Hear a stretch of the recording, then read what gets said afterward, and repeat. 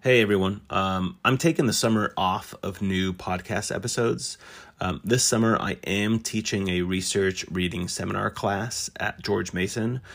It's an online master's class for practicing health and physical educators as a part of our 100% online master's program.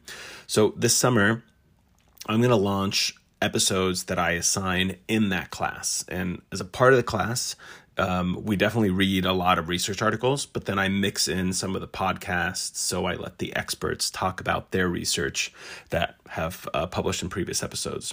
So these are all episodes that have launched previously. So maybe you've heard them before, but I know there's a lot of content and people miss podcasts all the time based on various reasons. And these are all really good podcasts. I hope you enjoy them.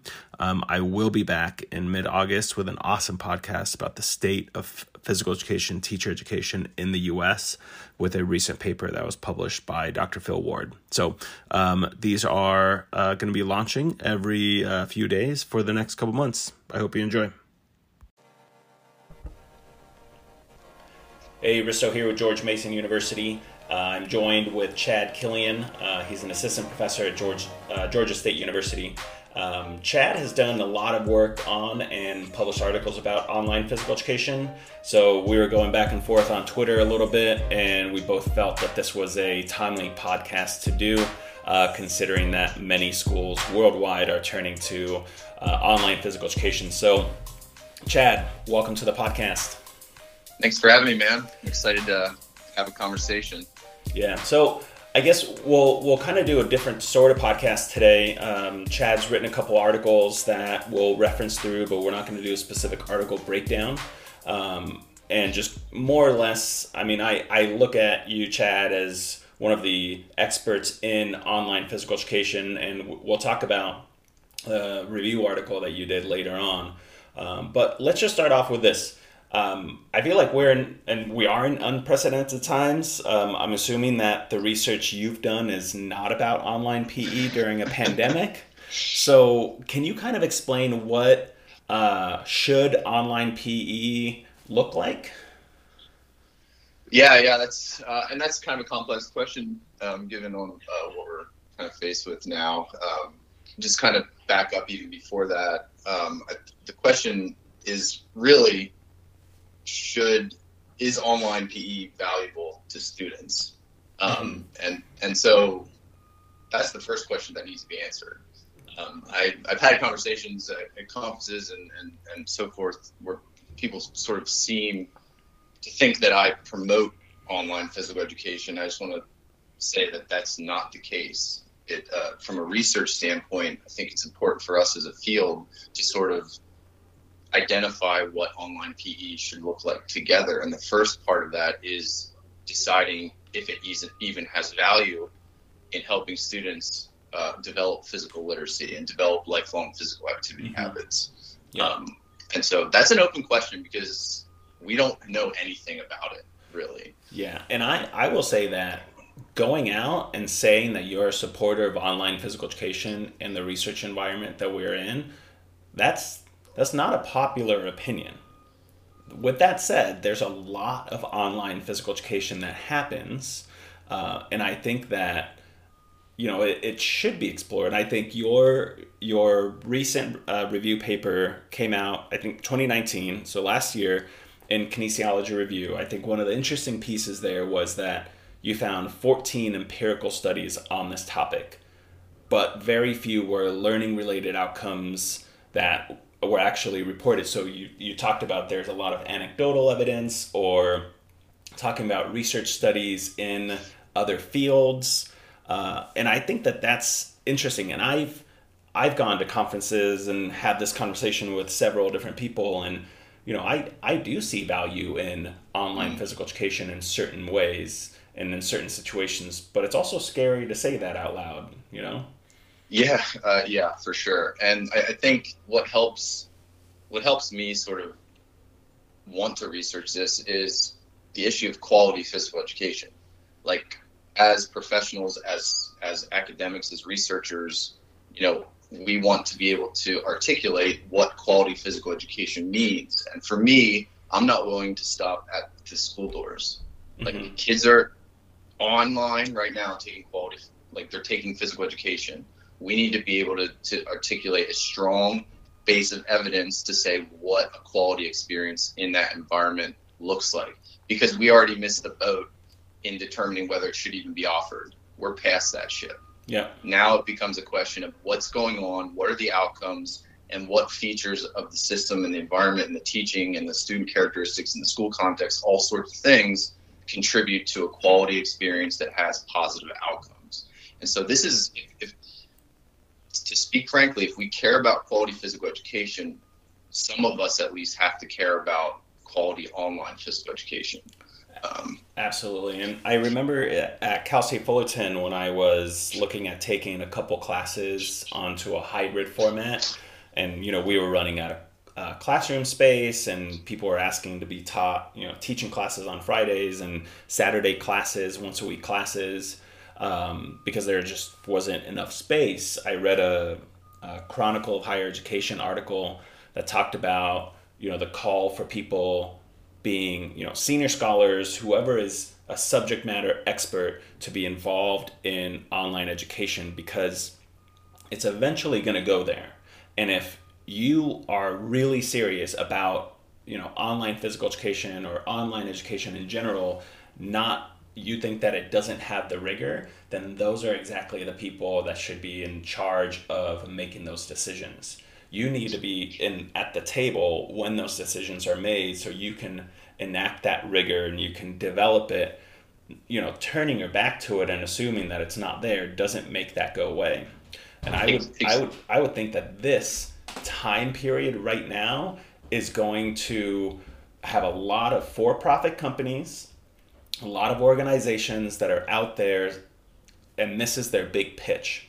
They have time right now. They have the audience of every single PE teacher in the nation showing how they can do online PE, and I'm betting that not a lot of it is amazing, but it will sell a lot of PE teachers.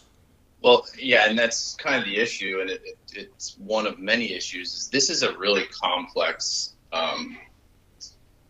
issue. I mean, online PE has a lot of meaning. I mean, there's a lot of different formats. There's a lot of different ways you can embed it. So, for example, is it a pure virtual school where kids never go to school? Is it an online course where the teacher is actually at the school that the students attend? Is it one online course where students are teaching or learning from a school? Is it supplemental content? Is it blended? There's all sorts of these technical formats, and all the formats have their own intricacies and really deserve their own research area. And one of the issues too is the issue of external providers, because not a lot of them are interested in really letting a lot of external review go on. They just sort of offer it and say it's good. And that's kind of part of the reason why I wanted to, and some of my colleagues from University of Illinois wanted to develop something during this time that teachers can use for free and have a little bit of trust that it's coming from at least people who have thought about this from that perspective. So, and also kind of not having conflict of interest.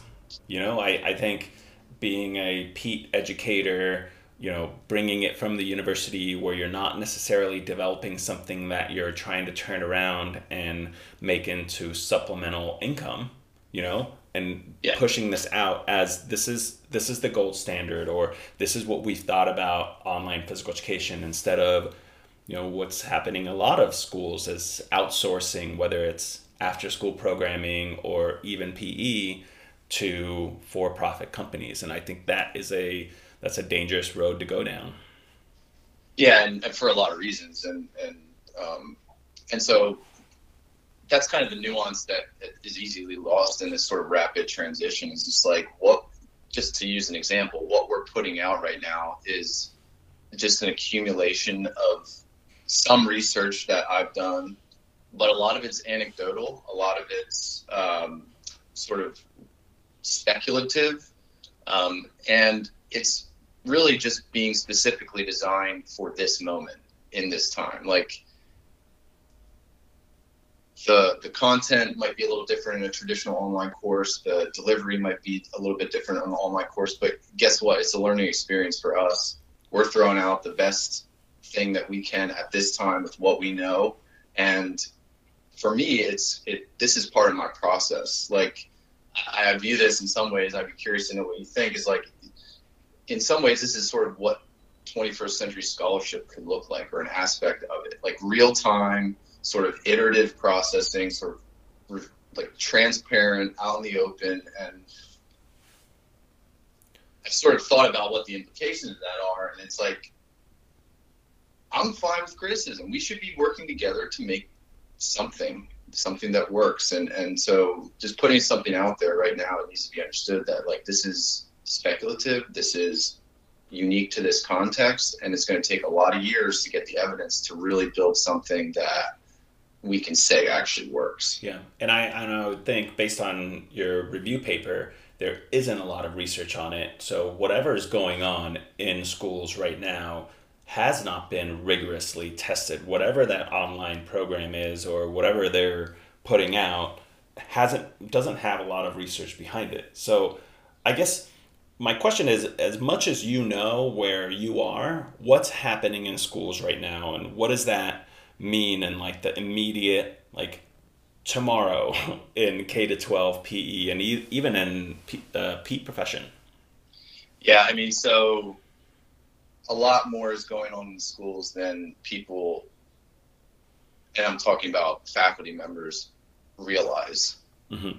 Like, using online instruction, I'll say it that way because this could include sort of supplemental. So like you attend full face-to-face, but you might put some health-related fitness knowledge online for students to engage with.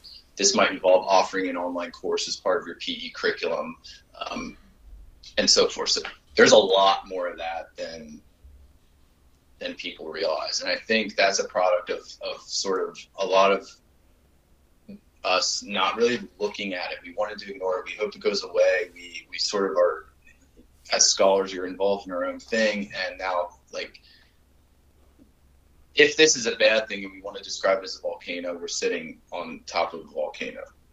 And for me, I perceive it as a potential. There's a lot of potential here from a structural standpoint, from a formatting standpoint, from a quality physical education standpoint. I think there's possibilities. I'm not invested in that, though, so I'm willing to say, and I will say if I research it, this is the worst thing ever, if it's the worst thing ever, to speak sort of in the extreme.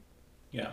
Well, I'll say that, putting content online, and I have a former student of mine who teaches in Southern California, and he's developed some online classes at his school that he's at. And I asked him, like, what are you covering?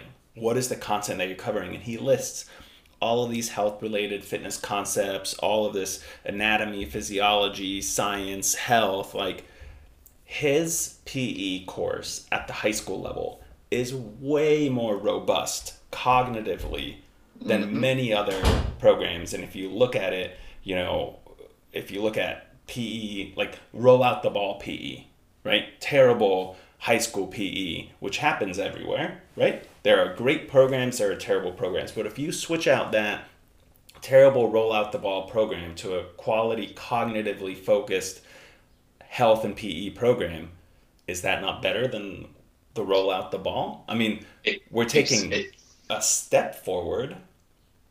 Yeah, and that's kind of where I'm at right now. I mean, if you think about what are some of the traditional barriers of quality physical education?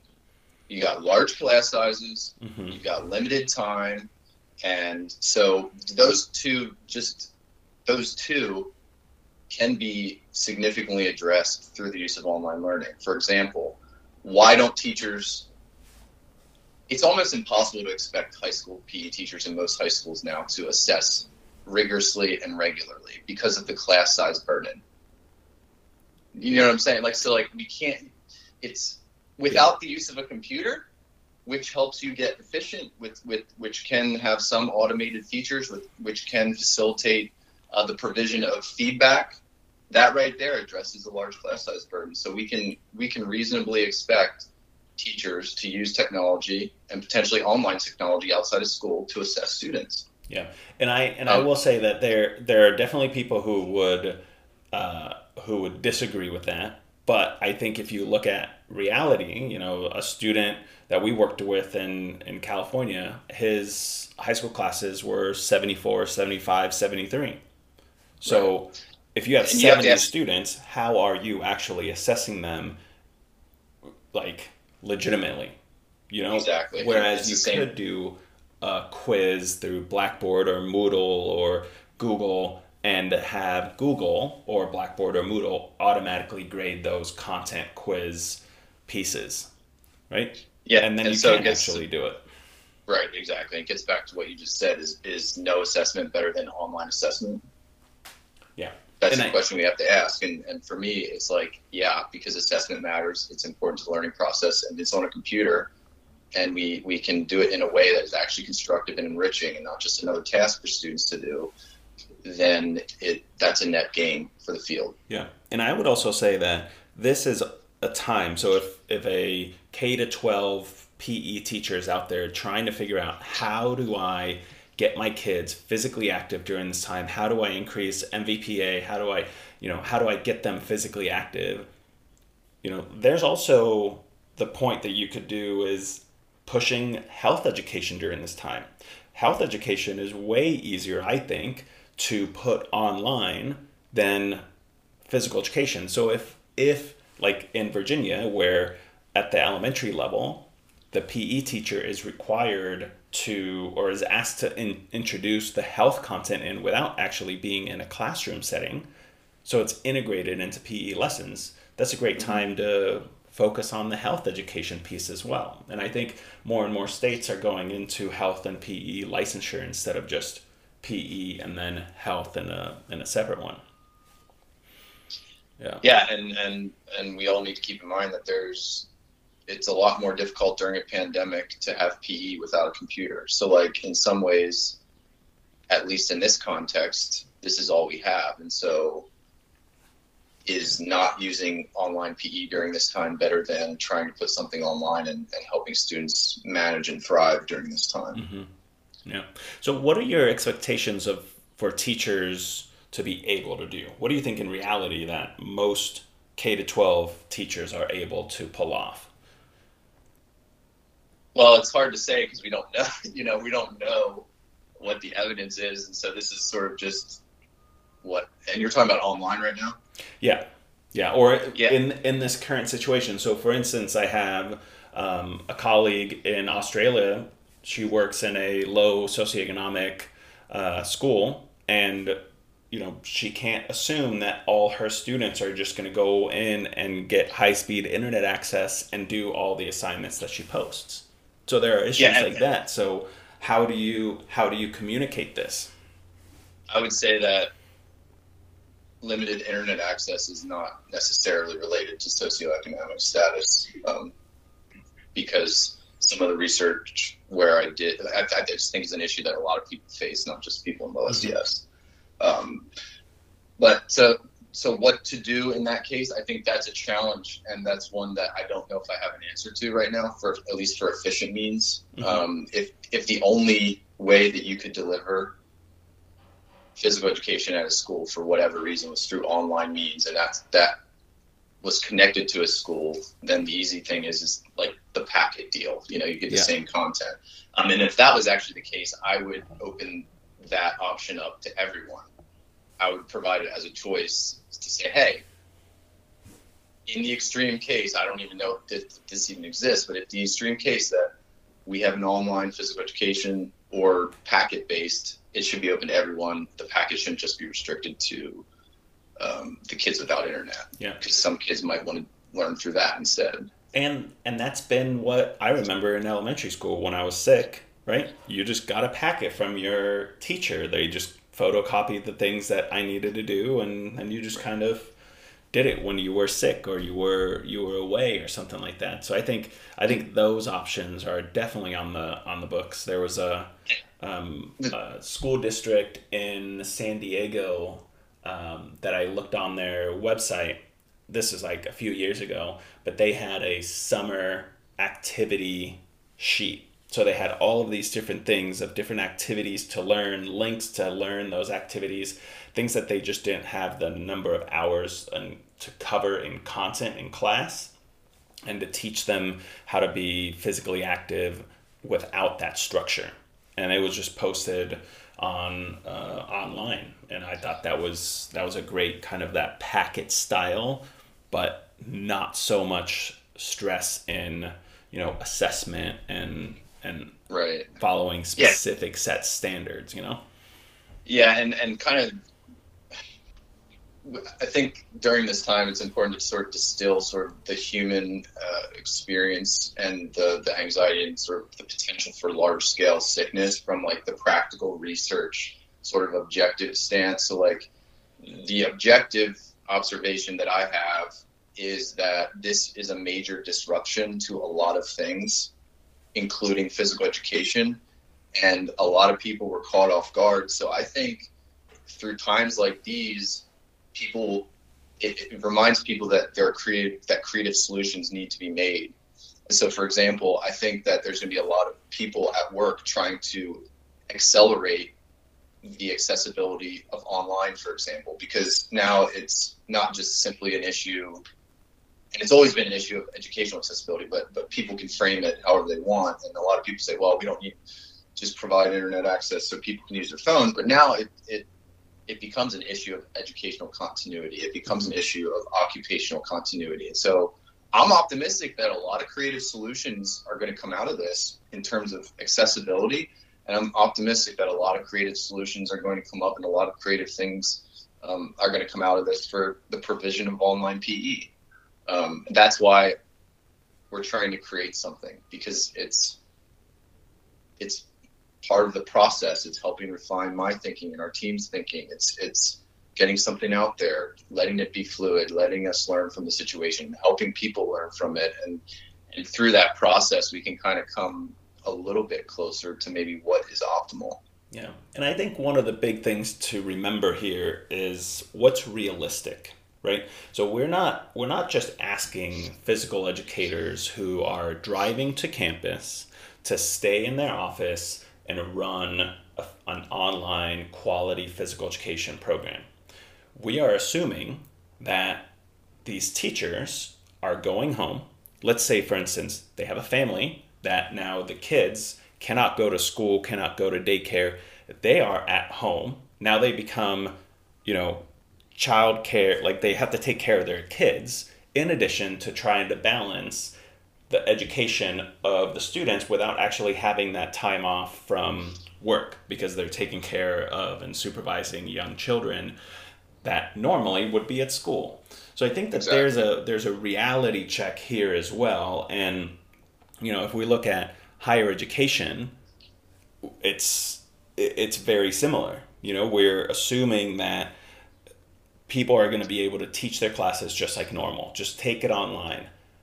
But a lot of my colleagues are going home, and their kids now are no longer allowed to go to school. So they're at home and they're trying to figure out how to get to web meetings and trying to figure out childcare. So I think that there's a big reality check here as well.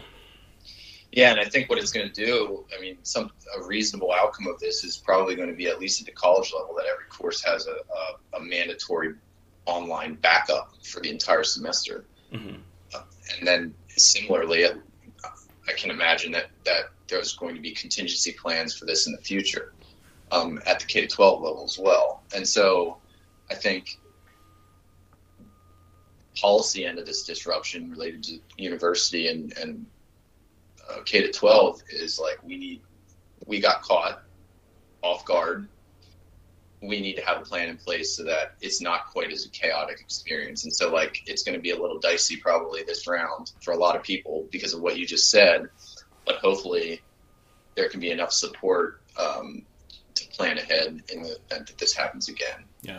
And I'm very lucky that, I was able to take a course at George Mason for faculty members that it's a 6-week online course on how to learn how to teach online more effectively.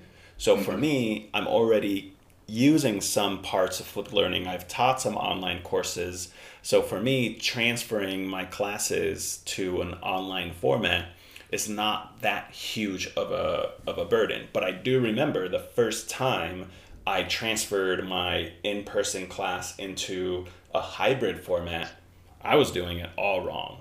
And, there were a lot of mistakes that I did. I went to teaching conferences at Mason that, worked on online education, and the things that I was doing in the other classes, I realized could have been done way better, And so I think this is going to be a learning curve for a lot of people. I think, universities that are not, universities that are not stopping student opinion questionnaires to go on faculty tenure files, I think that's a mistake. Like if you go in and you don't know how to teach online and the students crush you on student opinion questionnaires, that goes on your tenure file. So then when you go up for tenure, where does that stay? How do you write out of that? Yeah, and to your point, sort of people that never thought they would be teaching online are doing it now, and so that is sort of forced to break the ice. And I think that hopefully it doesn't cause people to sort of retract even more tightly to sort of what's familiar, but to say, hey, I did this, I can do it, and if it makes sense in my class to apply some of the strategies that I learned through the fire, so to speak, then I should do that. Mm-hmm. And so I my desire is that people take a reflective approach to this. You're doing it out there. You're doing it. If you're listening and you're learning about online and you never thought you would, well, you're doing it. Yeah. And so that's the first step. And it might not make sense in your school context or for your school population. In that case, I would suggest not doing it. But if people do see the value of it, if they do sort of gain confidence to be able to implement that, and if there is a part of the student body that could benefit from a more autonomous physical education experience, then I think it's reasonable for people to sort of take steps in that direction. I'm thinking here, I wish you would have done a study that asked about, attitudes of teachers towards online physical education, which I'm thinking that somebody has done, and then post COVID-19, and just do the same questionnaire to the same people and see if this pandemic actually changed. This is a good research study in that place. I feel like it will change the attitudes of people going online. It absolutely has to, and if it doesn't, there's absolutely no hope for anything. Yeah. Our field. That's just where we're at right now.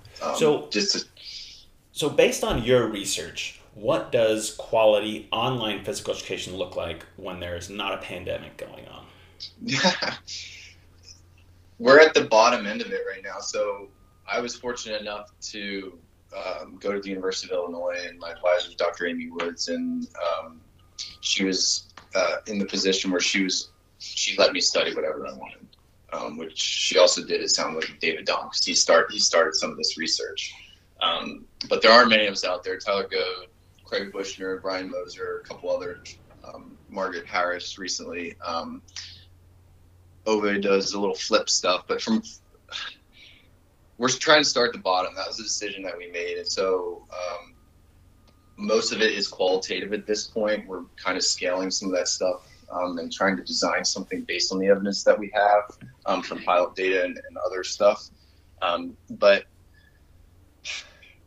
right now, it's a lot of my opinion and a little bit of research. But so from what we did from asking teachers in my dissertation and students in my dissertation, we did ask the teachers what they thought of technology. And most of the teachers in my study, I think the average experience was 23 years. And most of the teaching experience, 23 years teaching experience. Most of them had supplemental duties, either administrative or coaching. Mm-hmm. And so it's sort of like a textbook sample of what you would expect not to be. Mm-hmm. Does that make sense? Yeah. Like, it would be all the teachers that you expect to resist it. But Yeah. we use the unified theory of acceptance use of technology, which sort of gets at a bunch of different factors. But the main thing is if the system is easy, the teachers will use it. Yeah. So the system needs to be easy, and it needs to provide value in their minds. So the teachers that we interviewed found a lot of value in the content. It was content that they felt they wanted to present, but were conflicted because they also wanted to have a high movement time in their class. Right. And so most of them were talking about that friction, and that's an observational friction that we can all talk about. There's never enough time to teach what I want. There's never enough time to get the kids active. Like, there's always conflicts. Mm-hmm. And so having this supplemental curriculum gave them space to breathe, knowing that the students were getting quality online cognitive learning and affective learning, consistent automated assessments, and then the teachers really focused on the movement experience. The breakdown happened with one group of students. We interviewed 37 students, and it was one teacher, and there was this major disconnect from what the teacher was sort of introduced and what the students perceived. And so implementation has a lot to do with the success of programs, this socialization process. Basically what happened was the teacher introduced it, gave the kids their code, and never talked about it again for the rest of the year. And so we've got some insane quotes. This kids are like, what am I doing on this computer in this movement-oriented course? I thought this was PE. Yeah. Like, stuff to that effect. And so the funny thing about a lot of criticisms of online PE is people think it's going to take away jobs. And I actually think that it enhances the role of the teacher and makes it even more important. Yeah. And I would agree with that. Is, again, going back to, if this is going to happen, PE teachers need to be at the table, and not for-profit companies that are coming in trying to give a prepackaged curriculum that somebody can just press play on, and one teacher is just organizing 6 classes. That's roll the ball out online PE. So Exactly. That's the other thing too, is like, people criticize online PE as if face-to-face physical education is like perfect. And it's like, well, that's not a reasonable thing to say. There's great programs out there. There's great teachers out there. But on the whole, we could improve the quality as a field. Yeah. And so we're at the very early stages of this. PE teachers absolutely have to be involved. Researchers other than me have to be involved. And to take it one step further, I'm not willing at this point to really say what a teacher's role looks like, or what the role of the computer or the surveillance and assessment is, until we try different ways. Because there's a lot of different ways it could go. Everything about that is important, but what it means to me is hard to articulate without getting some evidence. Yeah. And I've been interested in this topic. I haven't jumped in on doing research in it, because I feel like it's going to take me away from the projects that I have currently. That said, I do have this kind of thought, and I like your kind of comments on this. I've presented this in our master's programs to our master's students and had conversations. A fully online program, so it was interesting to do it that way. So I posted That's so meta. Yeah, so I posted this video where I explained this, and it was my option to refocus secondary schools, and a lot of it came from students getting to a certain age. I've done research on student attitudes. A lot of that research shows that at the end of middle school, attitude drops, physical activity drops. Girls in physical education contexts are, not given the same opportunities. They don't want to maybe be physically active. They're during school time, during third period, and then going to fourth period. A lot of what PE is like, you wouldn't go to the gym and not shower and then walk straight into a faculty meeting or to teach a class super sweaty. Right. It's not socially acceptable, right? But then in high school, where we may have 14, 15, 16-year-old students going through, we ask them to do that. So then we look at them as defiant because they refuse to be physically active and sweat because they don't want to be sweaty during second period because, they're getting out of school at 3 p.m. So my 3 options, which would be all happening at the same time. So students would have choice to enroll in one of these 3 options. Number 1, PE class as it has been and always was, right? So nothing changes. PE teacher teaches just like what secondary schools PE does. Number 2 is a hybrid model. Mm-hmm. So students could choose the content online, which is kind of what you were talking about in your research study. It's more health focused, cognitive, affective, and then that school has open gym options. So that includes access to the weight room, to the gym, to the fields, after school yoga classes. So I'm learning content online, but I can then go in and actually put it into action in the weight room from 3 to 4, just like I would do after work as a 18 to 90-year-old who finishes work and then goes to work out. Or alternatively, they could do it in the mornings, in a morning workout class, shower, change, get ready for physical activity or for the school. So just to interrupt real quick, I want to hear about your third one, but what did you just describe? This is how, I'm not criticizing you, but from the field, what did you just describe? I'll answer that for you or go ahead. No, I feel like I described how adults are physically active.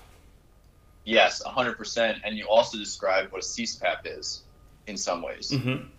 Yeah. And so, we're all concerned about, the CSPAP is a great model. It spans, before and after school, during school, physical education, out in the community. What's the thing that could tie all that together? A digital component. Mm-hmm. And so I think it gives us space to be creative if we're willing to use digital means and online means as an option. If we write that off, we're restricted to face-to-face, and that's it. Yeah. What you described is, yes, kids should be able to be in the team sports or the high-performance class or the dance class conducted by the teacher in high school and middle school. Yeah. But they should also be able to have an autonomous experience for them. Yeah, absolutely. If that's what they prefer.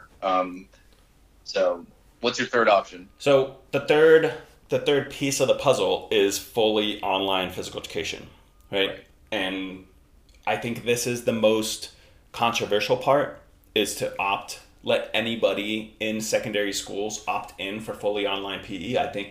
I don't know how this would work, but it should work in some way that the content is evidence-based and there is a physical activity component to it. The way I would think about it is those students then, or that school would partner with the YMCA or some local sports club or something to get access so they could go at night to go into a YMCA yoga, Pilates class, swim, something like that. And they're also getting that content. So the whole idea is that students get to choose which option. PE class has it's been number 1. Number 2 is the hybrid model where they have open gym hours. And number 3 is full online PE. It does not pull out the PE teacher. The PE teacher is more important, right? They might do more work sitting down in front of their computer grading papers and modifying these activities, but the classes are still normal size. So it's not, now that we're on online PE, you're going to take 100 students per this one class. No. Well, that's what happens. Yeah, you stick it to that number, just like online. If I'm teaching online at the university, I don't all of a sudden take 100 students in my online class, still capped at the same exact number that it should have been, right? And this also preserves the PE teacher or health and PE teacher as a profession. Yeah, and that gets to the policy end of it. There is so much to explore and understand, just it's many different careers worth of research because it is a complex issue. It is dealing with sort of the core of our subject and what it might mean for the future.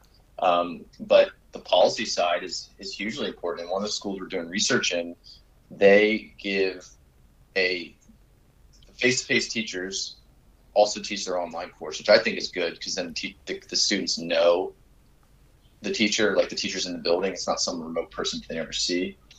But the teacher teaches sections of online physical education, and then they get it's not a planned period, but it's a period where they can sit at their desk and provide feedback, conduct assessments, and interact with students. So like, it's not a planned period because they still have their planned period. It's an actual, like, so 8th period is your virtual interaction. Or if you teach 3 classes, it's 2nd period is, section A, 4th period is section B, and 8th period is section C. Yeah.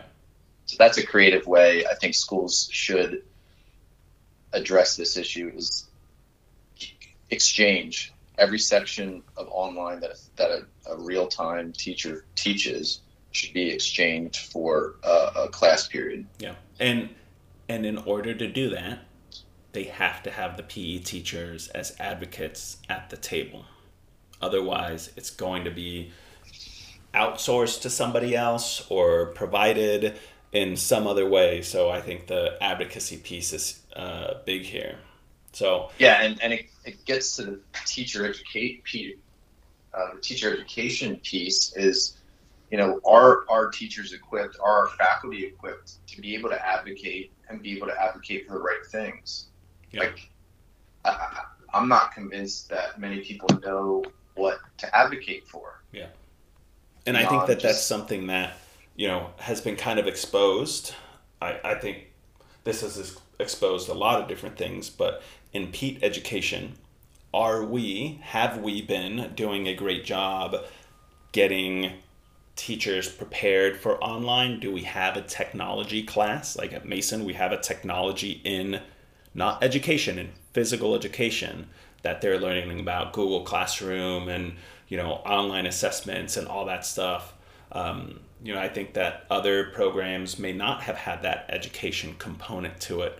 But I think that this also, there's a lot for us to think about in PETE education. So, yeah, I mean, it's just our teachers are completely unprepared for this, just to speak frankly, and it's our fault. Well, and you can see that on Twitter, you can see that on Facebook. There's a lot of teachers that are going, hey, are your classes going online? Do you have any resources? And there are a lot of people putting up resources. And again, like you've shown with your research, there's not a lot of evidence base behind that stuff. It's good. It's a Band-Aid. It's a very trying time, but also I think that there are a lot of things that we should be researching to figure out what actually works. And I don't think that this is the correct time to do that research study, because this is not how it should be done. We're kind of reacting, And to be honest, like the response that we're seeing is really just an indication of a larger, broader issue of physical education. It's basically the multi-activity program in online, an online sense. And like, that's why I've been like, I don't know how to make it more obvious that I want to help. I've been a little bit critical, but from a good place. Like, we can't just collect resources, throw them against a learning management system and hope that it works. Yeah. It should still, be valuable. It should still provide, quality content. We need to be really serious about whether or not we're going to hold students accountable. I would say no at this point. Yeah. We just want to get out there. We want to help them get off their butts, get off the Netflix. We want to help them make good decisions. And that's kind of why we decided, managing and thriving through this extended school closure is what we're trying to do with this curriculum that we're building. Yeah. It's what is physical activity? Why is being sedentary, why is being aware of your sedentary behavior even more important now? Yeah. what is the value of being physically active to my psychology, my psychological wellness? Yeah. Like, especially when things start getting lonely, things start going a little bit, if anxiety increases, it's like we should be telling them the outcomes that they can experience immediately from a acute bout of physical activity in relation to their stress, in relation to symptoms of depression, symptoms of anxiety. And I just don't think that's not within a lot of the instruction that we do. Yeah. And so trying to just pivot, get a plan, because we're showing the world our thought process. Whatever you put up online is an explicit demonstration of your planning process. And for me, I want PE teachers to show that there's been thoughtful, purposeful, intentional design behind what they're requiring students to do. And I think that there's a lot of research out there that shows that people go on Twitter and they are taking activities, and whatever goes viral that week, that activity is taught the next day or the next week in that class in whatever state that you're in. And I think that there are good things about Twitter and Facebook and Instagram to get lesson ideas, but there's also, that's not the way to plan, and that's not the way to do it. But I do think that, you bring up good points of what the survival mechanism here, like, let's survive this. Let's also remember that every other teacher is in this situation. So if you have a science teacher, a math teacher, history teacher, English teacher, they are all bombarding students with with tasks online. I mean, what's a student's life right now with, having 9 hours of content, 10 hours of content? How much time are they actually taking to do this stuff? So are we accidentally giving students 12 hours of teaching content every single day? Yeah, and the irony for us as PE teachers is, I sort of mentioned this idea of like the snow day effect. Like, I think we need to take approach to this and let students have some fun. Like, they're seeing this because it's exciting for them to be off school right now, for a lot of them. Yeah. I'm sure there's a lot of anxiety because it's unexpected and there's a lot of news going around, but at the end of the day, kids aren't in school, and that's exciting to a lot of kids. Yeah. And if we think back to when you were growing up and we were growing up, like, the most fun I've had was when I was the most bored, because that's when you get creative. That's when you can actually be a kid. And by bombarding them with a lot of work and a lot of strict accountability, especially as PE teachers, that's a bitter irony right there, because in some ways you're taking them away from boredom, you're taking them away from opportunities to be creative and be active in some ways. So and I would think that what you said, by using the F word, fun, I feel like, people are going to disagree with you for sure. And I think, one of my colleagues, Tony De Gregorio, would say fun is the vehicle of learning. If you are able to instill that fun to learn, I think that's something important to remember. So let's I'll finish off with one question to you, and then we'll kind of wrap up, because I've at least had a great time talking, and I know that we could probably make an 1.5-hour podcast out of this, but definitely. So what's the big takeaway that you want teachers, primary, secondary, higher ed, to get out of this right now?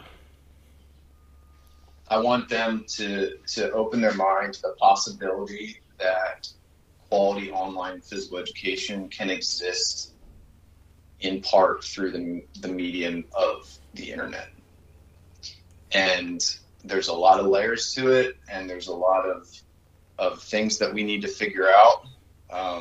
But at the end of the day, if we care about quality physical education, we cannot limit it, especially as society continues to accelerate with the use of technology, especially since we have these opportunities, we have these tools, we should leverage them for our benefit and ultimately for the benefit of our students. Yeah. And the last point is it's not slowing down. And so we can have fun and imagine where every online physical education program is run through artificial intelligence, and every kid gets a tailored experience. Every kid who enrolls in online PE could get a tailored experience based on their skill level, based on their knowledge, based on their goals. I'm just imagining possibilities, and we can't limit possibility to what's in front of us right now. Yeah. So, hey, thank you so much for joining on such short notice, pulling this together. For those of you that are on Twitter, you can follow Dr. Killian at Chad Killian, Killian 1, the number 1, Chad Killian 1. There are a couple videos that you've put up on YouTube that you can link to on there that talk about online physical education. You can follow the podcast at the HPE podcast and online at thehpewebsite.com. I'm at Risto Martinen. And again, thank you so much, Chad. Appreciate your time a lot. So, yeah, it's been a real pleasure. I would just encourage anybody who's curious to reach out. I am still learning from this as well. It's a fun process, and we can kind of learn together. So please feel free at any time to reach out. I'm happy to engage in conversation. Awesome. So we'll keep pushing out podcasts each week on Tuesday mornings. There's a lot of content out there already. We're nearing 100 episodes. They're broken down by topic on a Google Doc. So if you're a college professor, want to use them for your class, you can find them there and figure out what topic that you're going to cover. There's a lot on TPSR, tactical games approach, social justice issues, policy stuff. We have the article clubs coming out at the last Tuesday of each month. And that's really why we created this podcast to begin with. So thanks for the support. We are nearing 40,000 downloads, which is pretty cool for us. And hope you all stay healthy and safe. So thanks, Chad. Appreciate it.